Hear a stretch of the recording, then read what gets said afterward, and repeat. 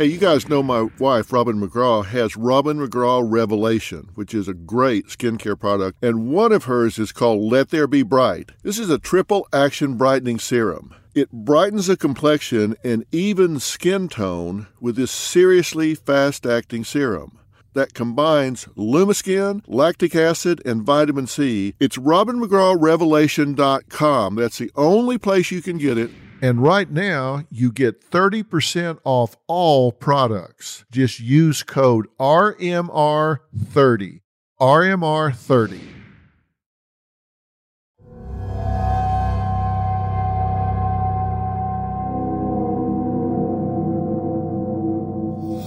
Well, you're back with me, Dr. Phil, and we've been talking about the case that captivated the nation. A beautiful young wife accused of shoving her handsome young husband through the glass of their glamorous high-rise condo building. That's right through the window, causing him to plummet 17 stories to his death. Josh Hilberling's violent end at the hands of his wife Amber caused a national uproar, and reporters flocked to cover what would become known as the newlywed murder. It was a story and a trial that would captivate the nation, exposing secrets the picture-perfect couple hid behind gleaming smiles and a perfect facade. What led to this lovely bride being the cause of her new husband's death? It was a marriage marred by jealousy and rage that would lead to Josh Hilberling's death. You're listening to Episode 3 of Beautiful Victim or Killer Wife. Mystery and Murder, analysis by Dr. Phil. Despite Amber's insistence that she only pushed her abusive husband in self-defense and never meant for him to fall out of the window to his death, the state of Oklahoma arrested Amber and charged the pregnant 19-year-old with second-degree murder. The prosecution claimed Amber wasn't acting in self-defense when she shoved her 23-year-old husband Josh through the glass window of their condo. They believe she acted in a fit of rage after he threatened to leave her and fight for custody of their unborn child. If Amber was convicted, the soon-to-be mom could spend the rest of her life behind bars. And her son, well, he would grow up without his mother and his father. So the prosecution gave her what they considered more than a fair deal. They offered Amber the option to plead guilty and serve just 5 years. And when I say they thought this was a good deal, it really was one that seemed to be driven by compassion. Because if she went away for life, again, this young child would lose both of his parents throughout his young years. She'd also have credit for time served, and there would be a good chance her sentence could be reduced even further. For a young woman desperately fighting for her freedom, it really seemed like the only option. You have to understand, when you make a plea deal, sometimes they are listed as one thing, 5 years. But when you actually get to prison and you look at all of the concessions that are made, it can wind up being a lot shorter. Now, you never know what all the specifics are, but sometimes it can actually be as much as 2 for 1 or even more, and here's why. You get credit for time served, so that's already been done. Then you get credit for good time. If you are a model prisoner, then they subtract time, saying, well, this person's already conforming to society, so we're going to give them credit for good time. So they'll reduce your sentence based on you seeming to already have modified your behavior. So what could be, what does look like 5 years, if you take away time served, maybe that's already 11 months, so now you're down to 4 years and a month, and then you get double time for time served, so now you're down to 24 months and a couple of weeks. Okay, so at that point, you start making arrangements for maybe movement to a halfway house or work permits, things that start to transition you back into society. It could well have been that Amber was looking at less than 2 years with this kind of a plea deal. No guarantees, but could well have been looking at a couple of years. That's easy for me to say, but harder for you to do if you're the one having to serve the time. So they felt like it was a good offer and a no-brainer for her to take. But in a shocking twist and in a move that would later come to haunt her, Amber refused the deal. Amber insisted she was innocent, that she had pushed Josh because she feared for her life, and that she never meant for her husband, for the father of her child, to die. Amber decided to take her chances and go to trial. She decided to let a jury decide, and it was a choice that would lead to a fate no one, and I mean no one, not her, not her parents, not Josh's family, no one could have predicted.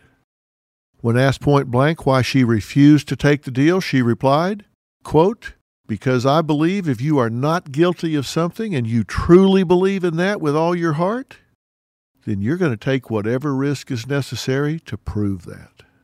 Sounds good, sounds courageous, but statistically, it was a risky move.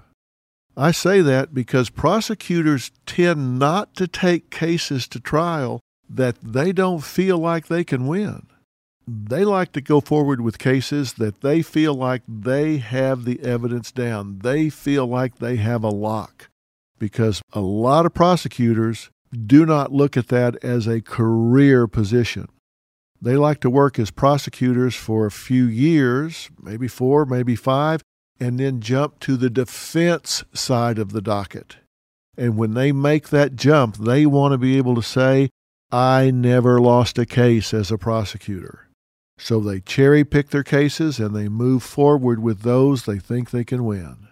So to say it was a risky move, especially considering Oklahoma has a reputation for having an incredibly high incarceration rate, it has even been nicknamed the world's prison capital. Risky indeed. When Amber decided to face the jury, she took on what she considered to be the 2 biggest challenges. Amber was a smart young woman, and these are decisions that you sit with your family and discuss. And they knew they had 2 major hills to climb. One was where the trial was to be held, and the second was what evidence and accusations would be admissible, and if all the conversation that took place in that interrogation room between Amber and her grandmother were admitted, how prejudicial would that be to Amber? The first problem was the venue. Clearly, this story had taken over Tulsa. This is a place where this kind of thing doesn't happen very much in this group of people. 2 pretty, affluent people and a dead man had everyone talking. Hell, Josh had plummeted to his death from a posh high-rise in the middle of town, and Amber had been portrayed in the media as a beautiful husband killer. This was like Central Casting had put this together.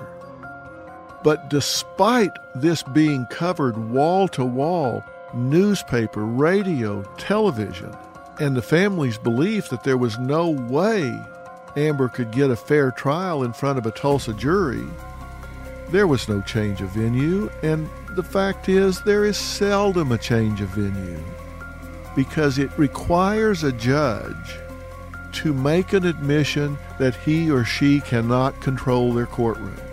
It requires a judge to say that he or she cannot qualify a jury, cannot instruct them, and that they cannot follow that judge's instructions to set aside prejudice ahead of time. It is an admission on the part of the judge that they don't control their courtroom, they don't control the venue. And it's very rare that a judge is going to say something like that. And that's what happened here. The judge said, nope, we're going to stay right here in Tulsa. Then, of course, there was the matter of what police considered Amber's confession. The videotape of Amber inside the police station crying to her grandmother that she killed her husband. But Amber knew in her heart what she was talking about at the time. She knew she was venting. She knew she was just making emotional conversation with her grandmother. She knew she was not admitting to killing her husband on purpose because she believed in the core of her soul that she had not killed him on purpose. So how could anything she said to her grandmother be construed as a confession? She knew in her heart that she could not have confessed to something she didn't do, and believed in the final analysis that would all come out. Understand, she was just 19 years old, and she had just seen the love of her life plunge to his death. Obviously she was upset, but I say she was 19 years old for two reasons. It also meant she was a little bit naive here in believing that people would see things from her point of view. Now again, there's a consideration as to whether or not Amber should have been cautioned by the police before she was left alone in that room that she was being recorded. Should she have been given her Miranda rights, where she's informed that anything she says can and will be used against her in a court of law, that she might want to seek the advice of a lawyer? Well, that's not as clear-cut as you might think. That's required before you question a suspect. But if someone who has not been declared a suspect just starts talking to someone, not the police, about their role in a crime, how can the police be expected to have Mirandized that person? Well, they can't, because they didn't know they were a suspect at the time, and they certainly can't predict that they're going to start making relevant comments about the case to someone else, not the police. Common sense tells you they can't Mirandize someone they don't know is a suspect and don't know is going to make relevant comments about the case. You cannot hold them to the standard of Mirandizing people they don't know are involved in the case. Certainly not as a suspect. And you don't Mirandize witnesses. The judge saw it exactly that way, and the recording was not thrown out. The judge ruled the jury would see and hear every word Amber said to her grandmother in that room. This was a major setback for Amber. The judge ruled you had no expectation of privacy in that room. When you are in a police interrogation room, you do not have an expectation of privacy. You are in a public building. You are in a police station in a public building. Police are investigators. You have just been involved in the death of another human being. You have relevant information, and if you start offering up that relevant information inside a police station, inside an interrogation room, you do not have an expectation of privacy. Let me just take a minute here. I'm not trying to counsel anybody on how to get away with a crime, but every situation is subject to interpretation. Every situation is subject to being twisted or turned. And you always hear people say you don't want to talk to the authorities until you have a lawyer present. You may not take that literally. You may think, well, I can tell them a little bit. I can deny it. That's okay. I can tell them my name and where I was and what I saw, and it's okay to tell them I didn't do it, right? No, that is not right. You don't say anything until you have a lawyer present. If they say, okay, Bob, tell me what happened, what you need to say is, lawyer. If they say, now you didn't do this on purpose, we know that, can you at least tell us what happened? Lawyer. We don't regard you as a suspect. If you ask for a lawyer, it's going to make everybody look at you differently. So what do you have to say? Lawyer. Would you like a cup of coffee? Lawyer. Are you tired? Would you like to lay down? Lawyer. You don't say anything. If you just make the decision that you don't say anything, then you don't have any decisions to make about what's okay to say. And again, I'm not trying to tell you how to get away with a crime. I'm trying to tell you how not to get caught up in things being twisted or turned. Look, you don't have to be hostile. Just be consistent. And when I say don't take a drink, when you take a drink, you're depositing DNA. You're giving it to them. You're volunteering it to them. And they need a warrant to get that unless you volunteer it to them. And you may say, well, what do I care? I didn't do anything wrong. Well, you just let them do their jobs. If you sneeze with a Kleenex, put it in your pocket. You just don't do anything to help them build a case against you. And everybody knows I am a huge fan, proponent, and supporter of law enforcement and first responders. I'm not saying that they have a corrupt or nefarious agenda, but I'm saying they have an agenda. And their agenda is to clear crimes. And once they decide they have a suspect in their crosshairs, they're very good at building a case. And we know there have been dozens and dozens of people on death row that with the advent of DNA have been cleared. So here we are with police that I believe do a good job, that are well-intended, that have taken people all the way to death row that have been proven to be innocent. And with the advent of DNA, so many men that have been convicted of rape that have had to be let go because now with DNA, they found out they weren't even there. So I'm just saying there are people who make their living dealing with the system, and that ain't you. So if you wind up down there, you just need to cross your hands across your chest. You don't take an offer of a drink. You sneeze, put it in your pocket, don't answer any questions, and ask for a lawyer. And if you say, well, I don't have a lawyer, that's great for you, Dr. Phil, but I don't walk around with a team of lawyers following me. Maybe you do, I don't. All you have to do is ask for a lawyer. They'll get you a lawyer. That lawyer will get you through the night, then you can hire a lawyer the next day, but they will provide you a lawyer that night. That day, you will get a lawyer. You don't have to have a defense team on standby. They will get you a lawyer. They're required to by law. Protect yourself at all times. Now, back to this story. Now, drugs were also a huge point of contention in Amber's case. Both Amber and Josh had accused each other of taking drugs and pointed the finger at one another. Josh's family had accused Amber of using drugs while she was pregnant. And it wasn't a good look when Amber tested positive for pot after Josh's death. Amber was out on bond when she tested positive, and she was put right back in jail after she failed a drug test.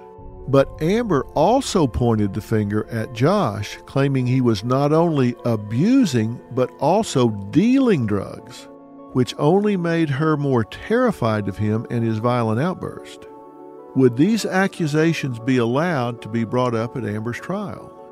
Well, eventually they decided that this wasn't relevant to whether he was pushed out that window on purpose or not, so it was not admissible at trial. An interesting decision was made about the abuse allegations on both sides. The judge ruled that neither side could bring up past abuse allegations unless Amber brought it up first. So she was in a difficult position. In order to prove that she acted in self-defense when she pushed Josh to his death, she would need to tell the jury about all of her claims about Josh violently abusing her in the past, like the incident detailed in his U.S. Air Force file where he allegedly threw a plate at her and attempted to pop one of her breast implants. But if she brought all of that up, then the prosecution could bring up things Amber allegedly did too, like pushing a lamp into Josh's head, which required staples and stitches. And that would not be good for Amber. The more the jury heard about Amber abusing Josh, the easier it would be for them to see her as a violent woman who may have just shoved Josh that day out of anger rather than self-defense. So those decisions were made.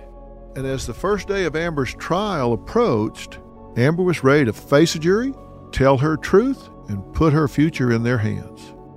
Now, there's the court of law, and then there's the court of public opinion. And to think that those are mutually exclusive is pretty naive. I spent a lot of my professional career working with juries in both civil and criminal matters.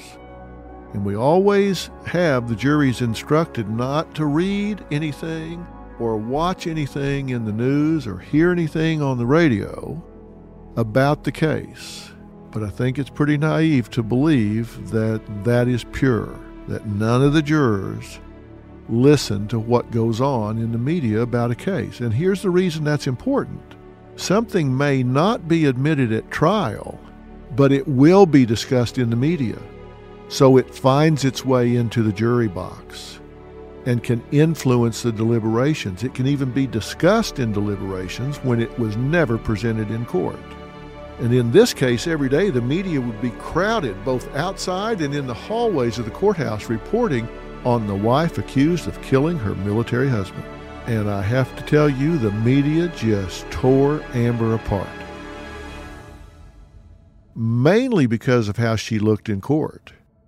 Reporters, bloggers, and viewers took notice of Amber's model-like looks and her wardrobe.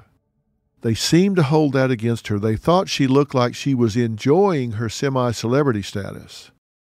Instead of coming to court dressed as a grieving widow, they labeled her as dressing like a bombshell with blown-out blonde locks, a full face of makeup, wearing form-fitting suits and stiletto heels. Many of them labeled her as looking more like a model ready for her close-up than an innocent bride in despair over accidentally causing the death of her husband. The prosecution presented their side. They said Amber was furious because the very day she pushed Josh Hilberling to his death, he had packed his bags and was leaving her for good. He had had enough of being abused by his wife, and he had made up his mind. He also warned her that he planned to try and get custody of the unborn baby.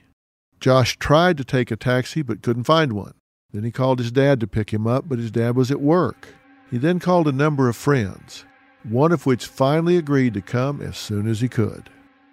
As I told you previously, when Josh fell to his death, he and Amber weren't the only two people in the condo. This was a couple that fought so frequently, like cats and dogs, that when the repairman was sent up to the couple's condo the day of Josh's death, they were, once again, in the middle of an argument, and the repairman could hear them arguing from the condo's balcony right before Josh's body shattered the living room window and went hurtling through the air and landing with a horrifying thud on the building's garage roof. The repairman raced inside to see Amber enter through the condo front door, hysterically wailing, "My husband fell out the window. I pushed him. He's probably dead." Let me say that again. This was a quote from the repairman that he attributed to Amber. "My husband fell out the window. I pushed him. He's probably dead." Neighbors overheard the chaos as well. A female neighbor heard a male voice saying, "So what do you want me to do?" She then heard a female voice say, "I want you to grow up." Another male neighbor heard a thump, thump, thump, and then a crash of glass like a 50-gallon aquarium exploding. He went on his balcony and at first saw nothing until he looked down and saw Josh's mangled body. As paramedics examined Josh, Amber continues to make more statements like, "I pushed him." The Tulsa police are informed of this, and Officer Holloway approaches. The prosecutor finished her opening statement by telling the jury how Amber told her grandmother, quote, "They were right. They kept saying, if we stay together, I will kill him." When it was Amber's turn, Amber did not deny that she pushed Josh and that she caused him to die. The question was, why did she push him? What made her do it? Now, Amber wanted things to be very clear. She never denied that she pushed Josh and that it did not end up in him dying. But the thing she wanted to focus on was the question of why she pushed him, what made her do it. And from the very beginning, she claimed that that push was pushing back after years of abuse at the hands of her husband, that she was standing up for herself, protecting not only her, but her unborn child. Her plan was to call witnesses who were on the scene who would describe her as inconsolable, hysterical, and screaming, "Can you please fix my husband?" And another witness who would testify that Josh was angry on the day he died. Because let's face it, an angry 220-pound man fighting with his 5'5", 140-pound, 7-month pregnant wife is an imbalance of power. You just don't get the picture in your mind of her being able to move him across a room and push him out a window. She intended to show photos of her injuries suffered throughout the years that she claimed were caused by Josh. So her story was she acted purely in self-defense that day to protect herself and her unborn child. Josh's father, Patrick, would be the first witness called by the prosecution to take the stand. He said his son was so scared of Amber that he told him to go get an order of protection against her. Even though people looked at Amber and saw a petite, pretty, pregnant girl, Josh's father said he was afraid of what she would do to his son when she was angry and he needed protection. He also insisted that Josh was going to ask Amber for a divorce. Amber's position was that Josh was angry a lot. He was even angry that day about having to pay to fix the window that she said he had broken when he threw a laundry basket. And she wanted the window repairman to tell that story. And he said that the first thing he heard with the shattering glass made him think, what's happened to that poor woman? He assumed it was Josh who had harmed Amber, not the other way around. So what did he witness that day about their interactions that would have made him think that? Or did he just assume the petite and beautiful wife was the victim? Other witnesses testified about seeing the body fall. Then Detective Don Holloway was called. The most damaging part of his testimony was that he claims he heard Amber at the scene say, quote, "Nobody is going to believe me. I'm going to jail." Before we get back to the story we're talking about today, I want to share something with you. You're about to enjoy a trailer of what's coming up on Dr. Phil for the rest of the month of May. I've made a decision that we've all reached saturation levels, what I call category fatigue. We have been looking and listening and thinking about coronavirus and COVID-19 24/7 for about 6 weeks now. And I am of the strong belief that we need a break. Let's get back to some of the content that we really find interesting, entertaining, educational, relatable, informative, and instructive. And right before we got shut down for the pandemic, we had just taped a series of shows that we had compiled to air in May. That's a time that we save some of our favorite, best shows for, because that's an important time for our advertisers. So I've made the decision for the remainder of this month, we're going to do a look back and show all new original shows that were shot before the pandemic. They're back on stage, back in studio, exciting, full of energy, and really, really good shows. Here's a peek at what you're going to see for the rest of the month of May. All this May, Dr. Phil is back with all new shows recorded before the stay-at-home order. I was an actor, a model, a Hollywood body double. A mysterious illness. If I don't force feed myself, my body will go into an attack. She feels atomic hunger and feels as if she's being electrocuted. All new drama. You've been putting men ahead of her for a long time. You have been doing nothing but criminal activities. Am I going to pack her off somewhere for 90 days so you can take a break? Hell no. All new stories. 74-year-old Norma says she's in love with 3 different men she's never even met in person. She says they are stuck in foreign countries.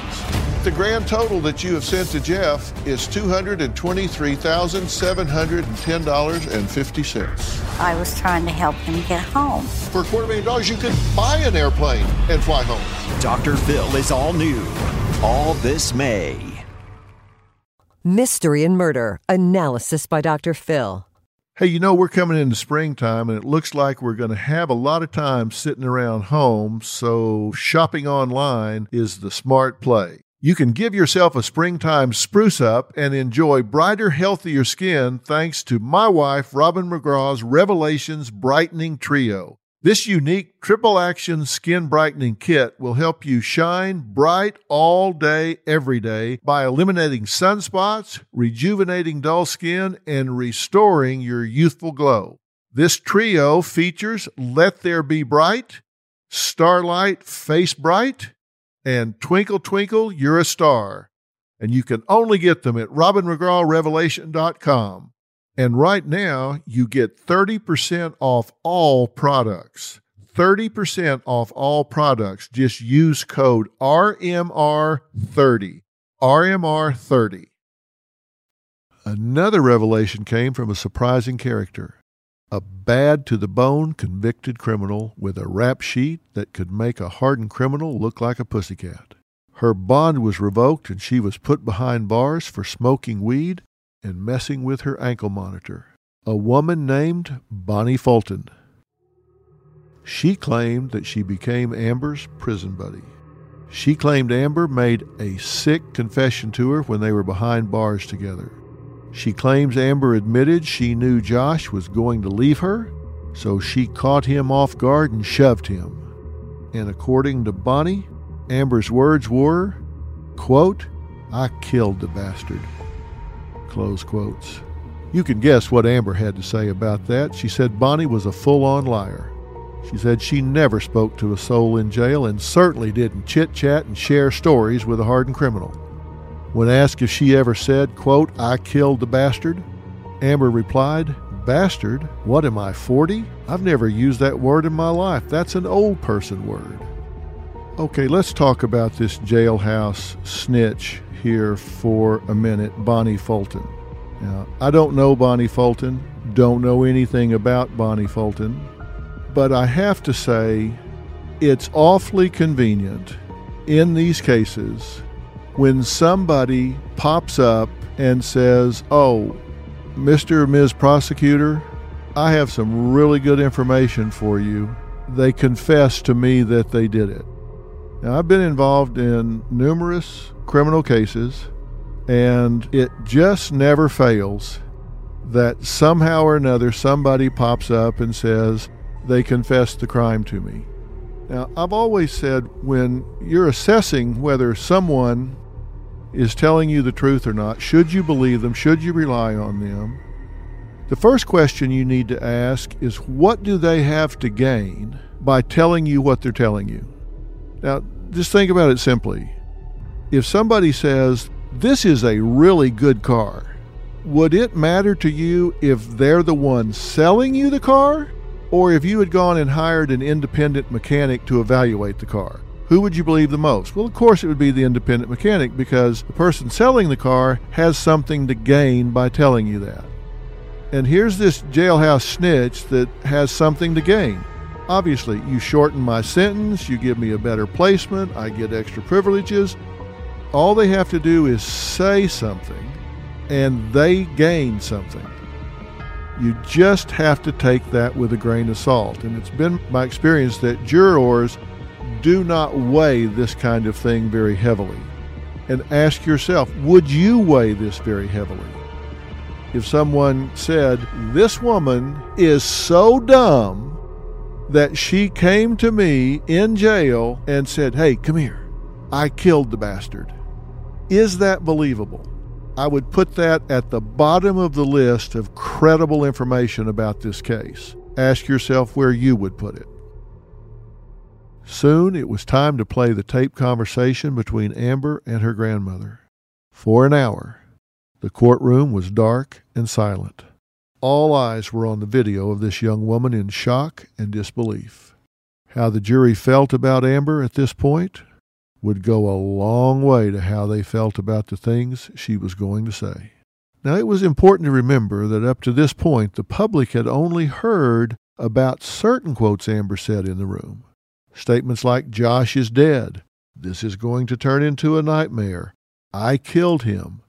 These had been reported in the news, but the courtroom and jury would get to watch the entire conversation with her grandmother. Not just hear certain edited phrases coming from Amber, but all of it. Statements that might help her. Statements such as the following. "How did this happen? Why did he have to fall out the window? I want you to be here. Just come back, please. Please. I love you. I love you so much. And I just want to know what was going through his head. If he knew he was going to die. If he said a prayer, or if he cursed my name, or if he just thought that he could catch himself too. My last thought was, please catch yourself. Who am I praying to, Josh? Josh hates me. I'm not even going to be able to meet him in heaven anymore because he just hates me. For Amber's sake, now the jury would get to hear all of it and truly observe the grief, trauma, and self-blame this 19-year-old was experiencing.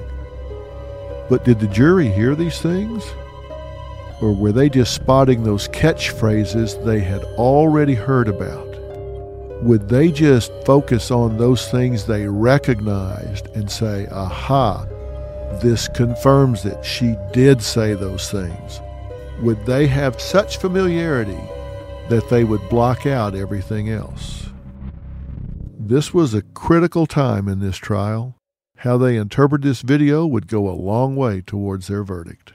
After the lights in court were flipped back on, Detective Felton was called to the stand, and he would remember that he was actually off duty when first getting the call, and asked to report to the University Tower, where he immediately went up to the 8th floor parking deck. After checking the scene out for a short time, he went to the Detectives Division to conduct interviews, first speaking to Mr. Rosales. After that, he went to interview Ms. Hilberling, while her grandmother Gloria remained in the room. I mentioned in the prior episode that Detective Felton obtained a search warrant for the condo so he could go in and inspect what he considered to be a crime scene. What I didn't tell you were some important details about what he found when he went in. I said he found it significant. What he did not see, which were the signs of a struggle. But he did find some interesting things when he started to inspect the area. While inside, he would discover an emergency order of protection of Joshua Hilberling against Amber. He also noticed there was no male clothing around, but saw 2 packed bags on the floor. Other than the broken window, there was nothing out of place in the living room. No sign of any long struggle. Amber, of course, felt like there was evidence of a struggle. Arguing held by neighbors, the observations of Mr. Rosales that Josh was angry, and the photo of her bruising could all point to a struggle. But the detective did not agree that those things actually proved a struggle. It was now Amber's turn to put some witnesses on the stand, and she had hired an expert, Mark Meshalem. He was an expert that had been testing and installing glass in buildings for over 30 years. He would say the glass in the window was not safe. The building was completed in 1966, so it was 46 years old at the time. The metal framing holding the glass in was the original. Then you add this unusually thin glass, and you have an accident waiting to happen.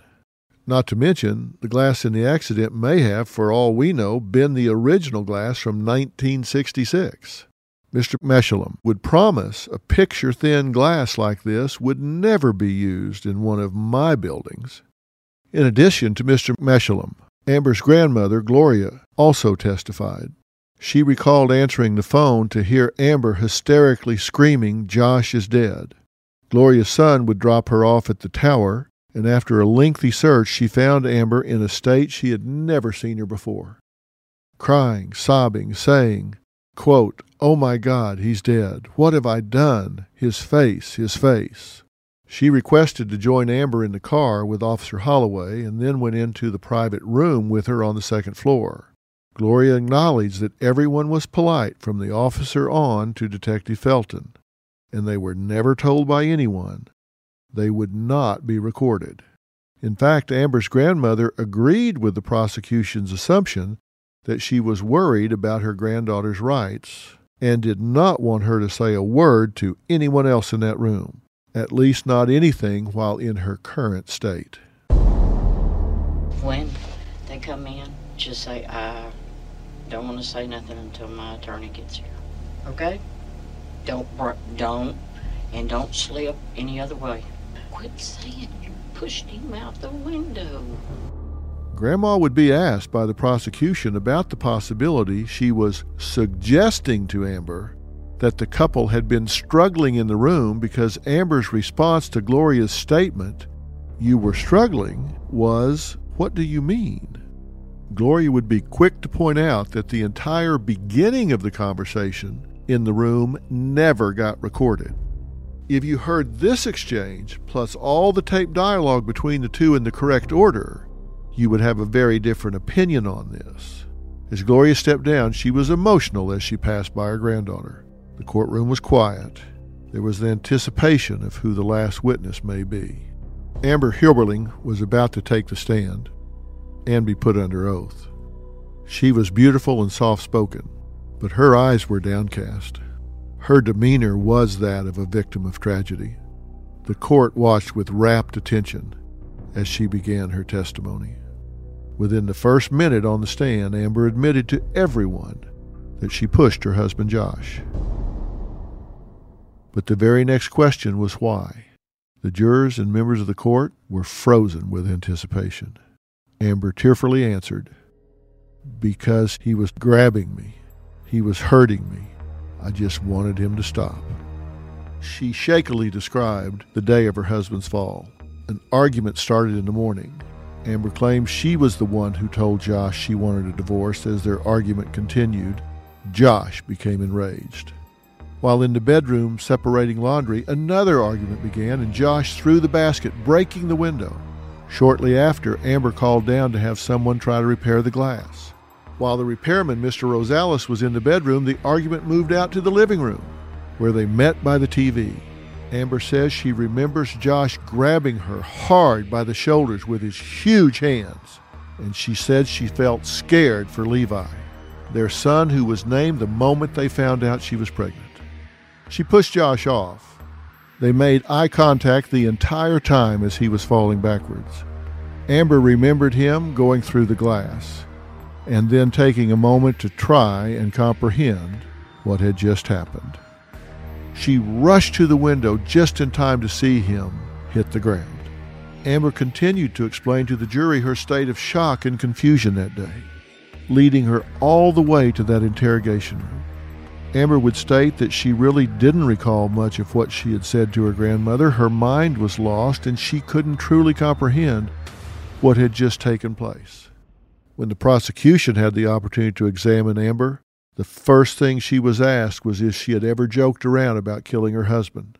They were attempting to confirm what the jailhouse snitch Bonnie had testified to earlier. Next, they asked Amber to recreate the push. They used Detective Felton, who was about the same size as her husband. He was role-playing Josh.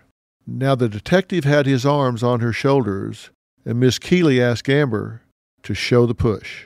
Felton would later describe Amber's attempted recreation push in court as gentle and not what she was truly capable of.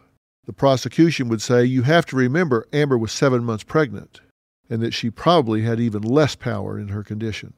Miss Keeley suggested the difficulty of Amber being able to move the detective in the demonstration showed Amber needed a running start to move Josh out that window, exactly the way their neighbor Nate McGowan testified. A running of feet from left to right, and then a crash of glass. According to the prosecution, it was all lining up. Amber, of course, refuted this. She said it proved that she couldn't have moved him, that the only way he could have gone through that window was by accident if he tripped. Miss Keeley next addressed the shirt Amber was wearing at the time Josh was going through that window. A picture of her white tank top would be shown to the courtroom. The prosecution would describe that woman's top as a, quote, spouse beater. That's right, a spouse beater. Even though the sometimes used slang for a white shirt of this type, generally worn by males, is a wife beater, the judge allowed it. Amber's final response to the question, did you mean for Josh Hilberling to fall through those blinds and that glass and out the window when you pushed him, was, no, I did not. The prosecution asked differently, quote, did you intend to push him, yes or no? To which she honestly had to reply, yes. After closing arguments that summarized the evidence, the case was over and now in the hands of a dozen jurors. The media was in a frenzy. The courtroom split completely down the middle. There was Amber's family, friends, and supporters that vehemently believed in her innocence, while Josh's family was convinced their son had been murdered by his vindictive bride. After only 3 hours of deliberation, the jury came back. Now, this is really significant because you have to understand that there's an awful lot of paperwork to do in a case this complex. First, you retire to the deliberation room and you have to elect a foreperson. This takes some time. There may be 2 or 3 people that volunteer for the job or whatever, and they might each have a few things to say, kind of campaigning for the job. And then once you have that person, then the bailiff will give instructions about what the logistics are of how to communicate with the court or with them, where the bathrooms are, et cetera, et cetera. There's some housekeeping that takes place, and this can take anywhere from 15 minutes to a half an hour. And then there are jury instructions. And these have to be read carefully by everyone. And this is before you get to any questions. And this can be several pages, single-spaced, typewritten, that can take anywhere from 30 minutes to 45 minutes to read and understand. People read at different rates, and everybody has to comprehend and know what the procedure is to be before you ever get to the first question. And then it doesn't just say, do you find the defendant guilty or innocent? That's not the question. What it will do, it will give you a definition of second-degree murder. And it might say, do you find the following elements were proven in this case? And it might have 5 or 6 elements. It might be something like, was there malice, was there intention, whatever it might be. And so you now have to talk about each of these elements. And if all of those elements are met, then you check yes. And in this case, if you don't find second-degree murder, then there was an option for manslaughter. So you have to let people know you have 1 or 2 options here and what the definition of each is. So what I'm saying is there's an awful lot of minutia to cover. There's an awful lot of paperwork and housekeeping to cover, and they were only gone for 3 hours. I'm guessing that there was at least half of that time spent in reading, housekeeping, filling out forms, meaning that the deliberation here was probably 60 to 90 minutes, and that includes a sentencing recommendation. So chances are this case was over when they went in there. They may have had their minds made up pretty early on because there doesn't seem to have been time for much heated debate. Either way, after just 3 hours, the jury came back. And they came back to a jam-packed courtroom, and every person on the edge of their seats, waiting to hear the fate of Amber Hilberling. The verdict? Guilty of murder in the second degree. The jury's recommendation for Amber Hilberling's sentence? 25 years behind bars. Amber appeared shocked and then broke down in a flood of tears. Amber's family members were beside themselves. Amber's mother, Rhonda, held Amber's baby in her arms, a short distance from Amber. Now, not only had the baby lost his father before he was even born, but now he had lost his mother too. The lead prosecutor was satisfied with the 25-year sentence, saying that because Josh had been pushed from the 25th floor, Amber had gotten 1 year for every floor he fell. Makes a nice story, of course, but he only fell 17 floors. Josh's mother, Jean, told a news reporter that she knew this would be the outcome. The evidence was overwhelming. The verdict does not bring our Josh back to us, however. If we can prevent someone else, another man, from being abused or killed, then Joshua was not killed in vain. Make no mistake, this was a terrible loss for the Hilberling family. Any time a parent buries their child, it's an unnatural thing and a terrible, terrible loss. And I can only imagine how difficult this was for the Hilberling family, and that this verdict probably brought them at least a small measure, a small feeling of justice. For Amber's family, it was just the opposite. It was like throwing salt in an open wound, feeling their daughter was being victimized yet another time. When would this pain end? When would this runaway train ever stop? So where would this story go from here? Are there possible grounds for appeal? Amber's parents really wanted to speak with me. I agreed to meet with them and give them my opinion. After looking over the facts of this case and talking with Rhonda and Brian, I offered to fly to Oklahoma and speak with their daughter in prison. I was willing to do that for them, but more importantly, I was willing to do it for Amber and Josh's son, Levi.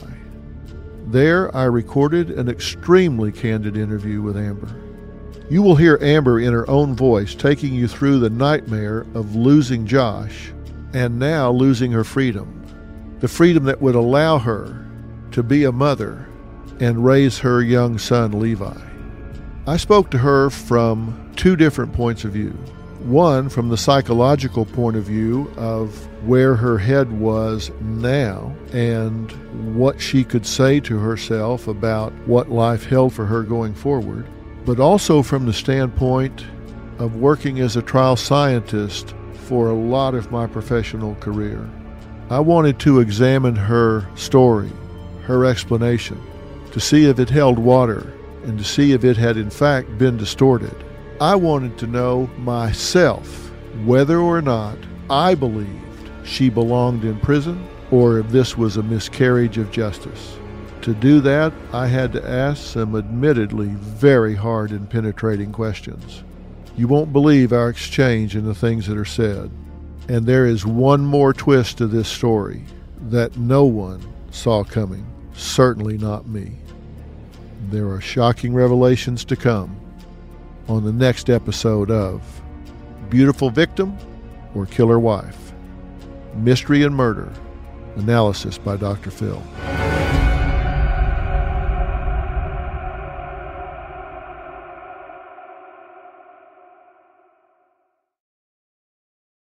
All this May, Dr. Phil is back with all new shows recorded before the stay-at-home order.